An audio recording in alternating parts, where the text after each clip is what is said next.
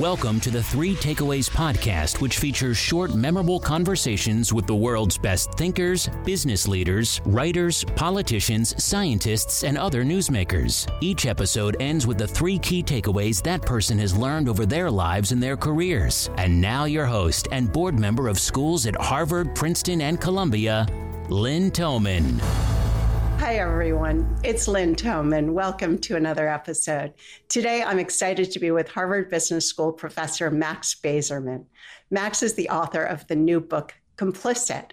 I'm excited to learn more about how perfectly nice people end up being complicit in horrendous wrongdoing. Welcome, Max, and thanks so much for our conversation today. Lynn, thank you for inviting me on to your podcast. I'm delighted to be talking with you today. It is my pleasure.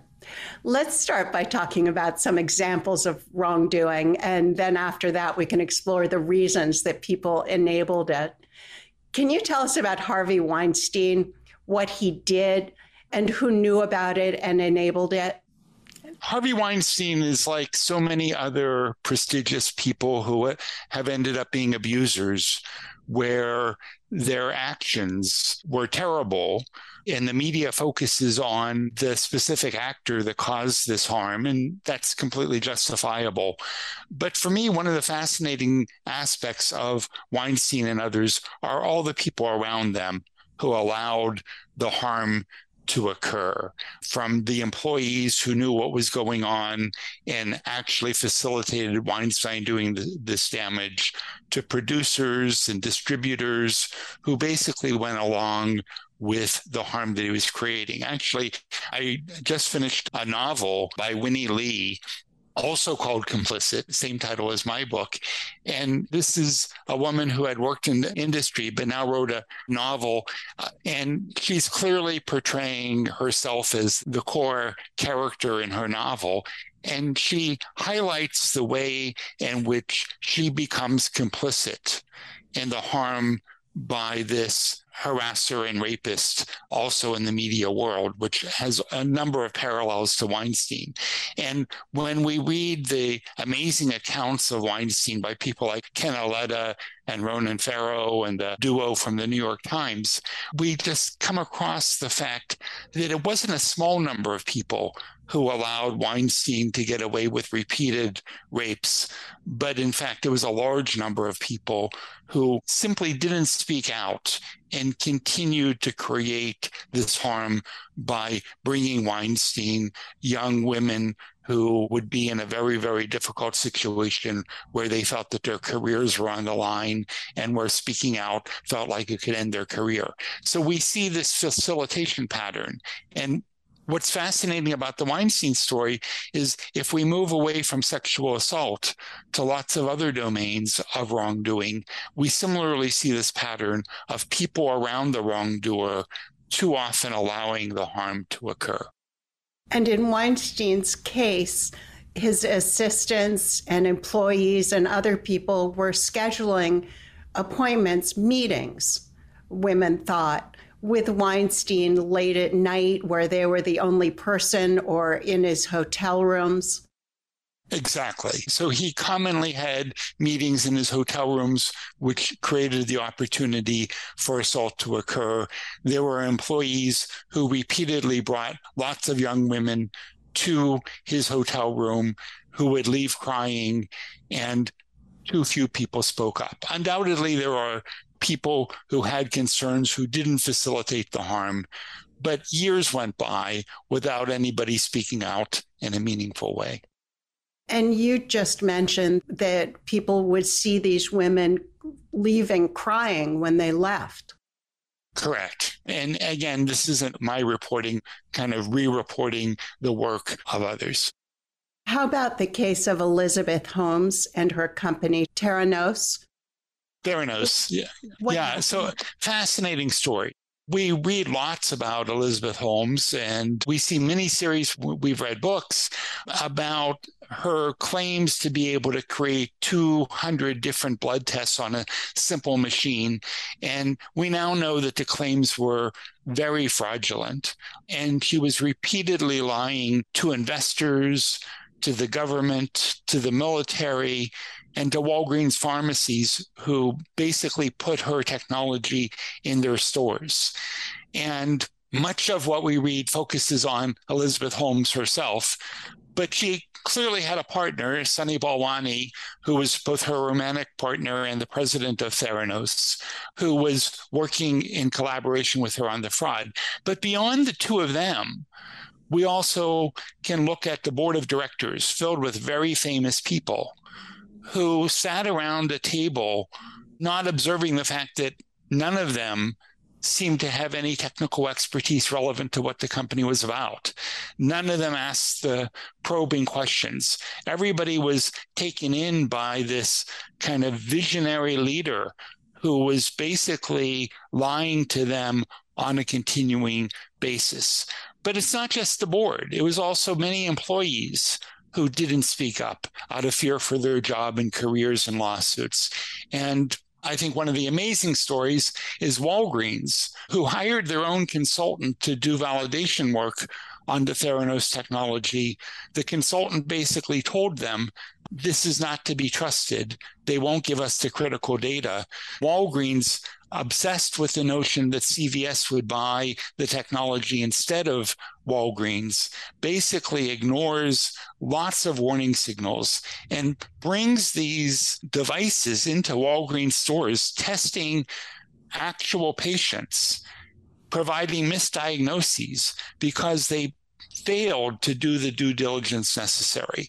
So all around Elizabeth Holmes are people who have a moral obligation to make sure that they're acting in a credible way, but in fact are lured in by this pseudo-visionary leader and basically allow her to commit this massive fraud, which not only defrauded investors, but actually led to many, many people having false tests going on as the machines were used in Walgreens stores. It's also kind of a fascinating story matching what we see in the Weinstein story, where people sort of let Holmes get away with a little bit. And once you've let her get away with a little bit, we let her get away with more and more and more, and we continue to suppress doubt. Looking at a more prosaic example than Elizabeth Holmes and Theranos, how about Volkswagen's Dieselgate? What happened and who knew about it? And how did Volkswagen's employees enable it? Volkswagen is a truly shocking story where Volkswagen basically marketed a diesel product under the guise that it was cleaner. In fact, it was far less clean. And they basically rigged the machinery to give false tests in a very, very intentional basis. For me, the amazing part of the Volkswagen story is how the loyalty to the company led so many employees to be part of this story, so that Volkswagen has never come forward and provided a full account of their wrongdoing, despite paying tens of billions of dollars in costs associated with basically being caught. But in addition to Volkswagen executives and Volkswagen engineers, we also have the unions who play an important role in Volkswagen. We also have the Lower Saxony government, where the main plant is located, who has seats on the board of Volkswagen. And on a regular basis, the unions and the government looked the other way, where their main concern was Volkswagen is providing jobs. Jobs is what we want. And I think when you take a position on the board and you continually overlook hints of wrongdoing, you are complicit and you're part of the problem. And I think that that's the story in terms of Volkswagen, their professional employees, their union, the unions representing other employees, and the Lower Saxony government. I think that they all owe society a great deal for the harm that they contributed to causing. And how about another very different example, the Catholic Church? Yeah, so the Catholic Church, let's add in Michigan State, let's add in Penn State, and some other religious organizations as well, where we see this intense loyalty to the organization. And we want to protect the organization at all costs. And as we know, Penn State with the gymnast, with Penn State with the assistant football coach, and with the Catholic Church. There were widespread instances of sexual assault and rape going on against children, where senior officials not only didn't stop the action, but they repeatedly covered it up. In terms of the Catholic Church story, the amazing part is the number of different senior officials in different parts of the world who would transfer priests known to have been assaulting children, where those assaults would continue on a regular basis. And what's fascinating about the story is that in so many specific examples, undoubtedly there were senior officials who were simply blinded to the obvious harm that they were creating by their loyalty. And when we become overly loyal and we suppress critical thought, we become complicit in allowing truly horrific harm to happen in those contexts. These are all such different examples: Harvey Weinstein, Elizabeth Holmes, the Catholic Church, Volkswagen's Dieselgate. What were the reasons these presumably nice people were involved in enabling the despicable behavior? It wasn't always because the organizations were such good organizations in their eyes. Well, thank you for the question. Your question is really the core of the book. The book's called Complicit. I originally called it Profiles in Complicity, where I talk about the various reasons why people end up acting complicit. And at the terrible end of the spectrum, we have people who are true partners, who are kind of working with the visible harm doer and want the same bad outcomes as the harm doer. We also have collaborators, and I would put the Lower Saxony government and the unions working with Volkswagen in the category of collaborators, where they weren't focused on profit that they would get. They were focused on maintaining jobs in the region. And they were willing to make a truly terrible trade, harming society, killing tens of thousands of people as a result of the pollution in order to keep the jobs flowing. But for most of us, I'm thinking of people, I don't know you that well, Lynn, but I'm thinking about nice people like you, certainly thinking about me. We tend to not be partners or true collaborators in terrible harm, but I think we may end up allowing bad things to happen. And what I mean by that is it may be that when we're privileged by the existing system, we stay too quiet. So you're a professor at Columbia, I'm a professor at Harvard. And I think one of the embarrassing aspects of elite institutions that exists into the 21st century is allowing legacy admission policies to continue to exist, where universities give favoritism to the children of alumni, to children of faculty, to children of donors, destroying the meritocracy that's possible. I know far too many faculty members who are silent on this issue because they, in fact, may well be the beneficiaries of this kind of privilege. I think that sometimes kind of another profile is that we're lulled in by false prophets, whether it's Jim Jones getting people to drink the Kool-Aid, which wasn't actually Kool-Aid, at Jonestown killing his followers, or whether it's Elizabeth Holmes or Adam Newman. Too many leaders want to get people to follow them out of faith, as opposed to using deliberation and reasoning. We'd already talked about it, but another profile is allowing the harm doer to do their harm because of authority and loyalty, and we covered that when we talked about Penn State and Michigan State and the Catholic Church. Another reason that we could become complicit has to do with our trust in others. And I spent chapter 7 of my book documenting one of the most embarrassing episodes in my career, where it turned out I published a paper with fraudulent data. And I certainly didn't commit the fraud. I could have found it before the paper was ever published. I could have taken a more proactive look at the data. I could have provided more oversight in terms of the data collection, but I put trust in others, trust that turns out was not particularly warranted. And as a result, my name appeared on a paper with data that was fabricated. And that's an embarrassment to me. So while I didn't do anything ethically malicious, I did allow the harm to happen because I was trusting others and not providing appropriate insight. And finally, I think we too often sort of accept unethical systems.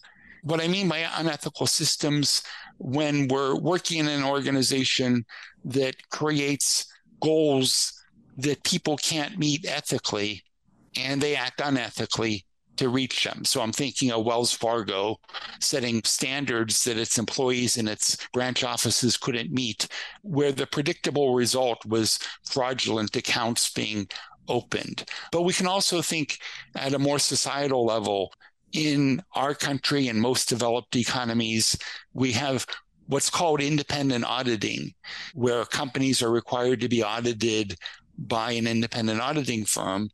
And I happen to believe that the use of the term independent to go in front of auditing is fraudulent, because we know that when people have a vested stake in seeing data in a particular way, they're no longer capable of objectivity. And the way we've created our auditing system in this country, and again, most countries, we have incentives for auditing firms to please their clients, to get rehired, to sell them consulting services. And when we create corrupted systems, as we have in auditing and in terms of our credit rating agencies, we can't expect integrity to result. So when we accept these unethical systems, and when Congress passes on the opportunity of reforming these corrupted institutions, we become complicit in the process of allowing fraudulent systems to exist. Are the enablers generally punished? Certainly not. And I want to be clear, not all enabling is criminal behavior. I'm not a lawyer, so I'm not going to highlight what's legal and what's not legal. But certainly in the realm of true partners and collaborators, there is often illegal activity. But most of the other forms of complicity that I've just talked about, the more ordinary complicity or complicity that occurs without people being aware, it's not appropriate for the government in any way to go after these individuals. But rather than asking about legality or whether the organization punishes them, and too often the answer is no, I think we all want to think about our moral obligation. Who's the person that you want to be? How do you want to look back on your career? And do you want to be somebody who allowed Harvey Weinstein to commit his rapes, to allow Elizabeth Holmes to lead patients to get false diagnoses? And I hope that my book is a call for lots of people to realize that they want to lead a more ethical life. And being ethical means going beyond not actively creating harm, but also seeing your obligation to stop harm when harm is being created by those around you. How pervasive and widespread do you think complicity is? I think complicity exists on a regular basis, and many of us are involved in it. So a few minutes ago, I talked about how I view myself as complicit in publishing false data. I also can think of times when I'm complicit by not questioning things that are wrong in my organization. And I think that we can do a better job of standing up when we see people doing things that are inappropriate, when we see people being sexist or racist, rather than turning our head and moving back to problems that we're more comfortable with standing up. I also talk in the book about an episode where, for a variety of reasons, I noticed that an honorary society that I'm a part of, it's called the Academy of Management Fellows, had a system that allowed each of the approximately 200 members to nominate 0 or 1 individual each year for possible membership. And then people would, in a variety of ways, vote on admitting the nominee. And when I look at that in comparison to what we know from the diversity and inclusion literature, having people nominate one person is a really bad formula, because we're most likely to nominate a former student, a colleague, somebody who we're close to. And if you have an organization that not very far back consisted primarily of white males, and people think of the one person they most want to nominate we don't do a good job of looking beyond the person right around us to think about who are the underrepresented individuals who should also be considered. And one of the interesting things about that story is that when I brought this to the attention of the organization, the vast majority of people wanted to do something about it. So many of us were complicit in allowing a bad system for nominating people to this honor to exist. But once it came to our attention, people wanted to act, and changes are being made to create a more equitable system. And I found the same process. I was hiking with a friend in the woods in Vermont, and this person was a former executive in a very well-known financial company. He was asking me what I was working on. I told him about Complicit, and he told me a fascinating story where he was working with a group who was doing a set of annual reviews. And when they got to one particular individual who was about to get a very positive review, he felt a moral obligation to say, but should we be concerned about multiple rumors that he's harassing younger employees? And once he brought this up, the dam broke, and everybody else in the room had other independent observations concerning the same individual. And once they were aware of the frequency of the issue, then they all had the courage to act on it. So his willingness to speak up and bring up something slightly uncomfortable moved the whole group in an entirely different direction. And I think that that's so often the case. When something's wrong in an organization, we're not the only one who knows. But if the people who know say nothing, then too often we allow the harm to perpetuate. You believe that doctors are often complicit. Can you tell us about how and when they are complicit? Sure. So first of all, I think doctors, like lots of other professionals, have lots of good people. And even the complicit doctors are often good doctors who don't even know that they're being complicit with wrongdoing. But in the worst case of doctor complicity, we can think of what are called pill mills, or basically medical organizations where doctors are writing lots of prescriptions for people to get substances that they shouldn't be getting. So in the opioid crisis, Eric Ayers wrote a book called Death in Mudlick, a terrific book documenting the role of pharmacies and doctors and distributors in getting too many opioids into the hands of people who were abusing them. And when doctors are in that kind of operation, I think that they're in the realm of collaborators who are intentionally creating evil for their own profit. But I think many other doctors agree to serve in a variety of consulting capacities for pharmaceutical firms. And once they receive money from those pharmaceutical firms, we know they have a greater propensity to prescribe the medicine of the company that's paying them consulting fees. And I would like my doctor to prescribe to me the very best medication for whatever's wrong with me, not the medicine of the company that they happen to be getting consulting fees for. But once we're connected to an organization, we are no longer capable of the kind of independent judgment that many of us would like out of our physicians. What happens, Max, when doctors disclose their involvement?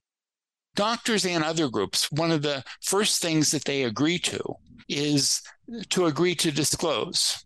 And so if you imagine a doctor saying, Lynn, I'm going to make a recommendation to you about how you should take care of whatever challenges you face, but I want to tell you first that I have a conflict of interest. So while the medicine I'm going to recommend to you, I believe is the best medicine for you, you should know that I've also worked for the company that makes this product. I've now disclosed to you my conflict of interest. The problem is that the person making the disclosure feels that they've met their moral obligation through disclosure. And unfortunately, the other side feels, what a nice doctor. She was nice enough to tell me about her conflict of interest, and they trust the doctor even more.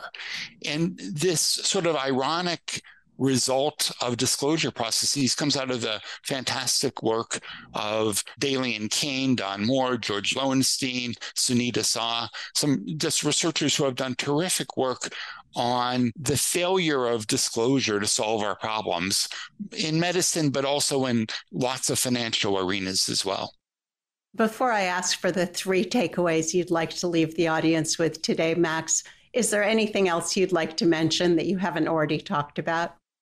Yes, I think I'm going to read to you the last paragraph of my book, because it's something that captures the essence of the journey I've been through, but also what I hope readers of Complicit will obtain.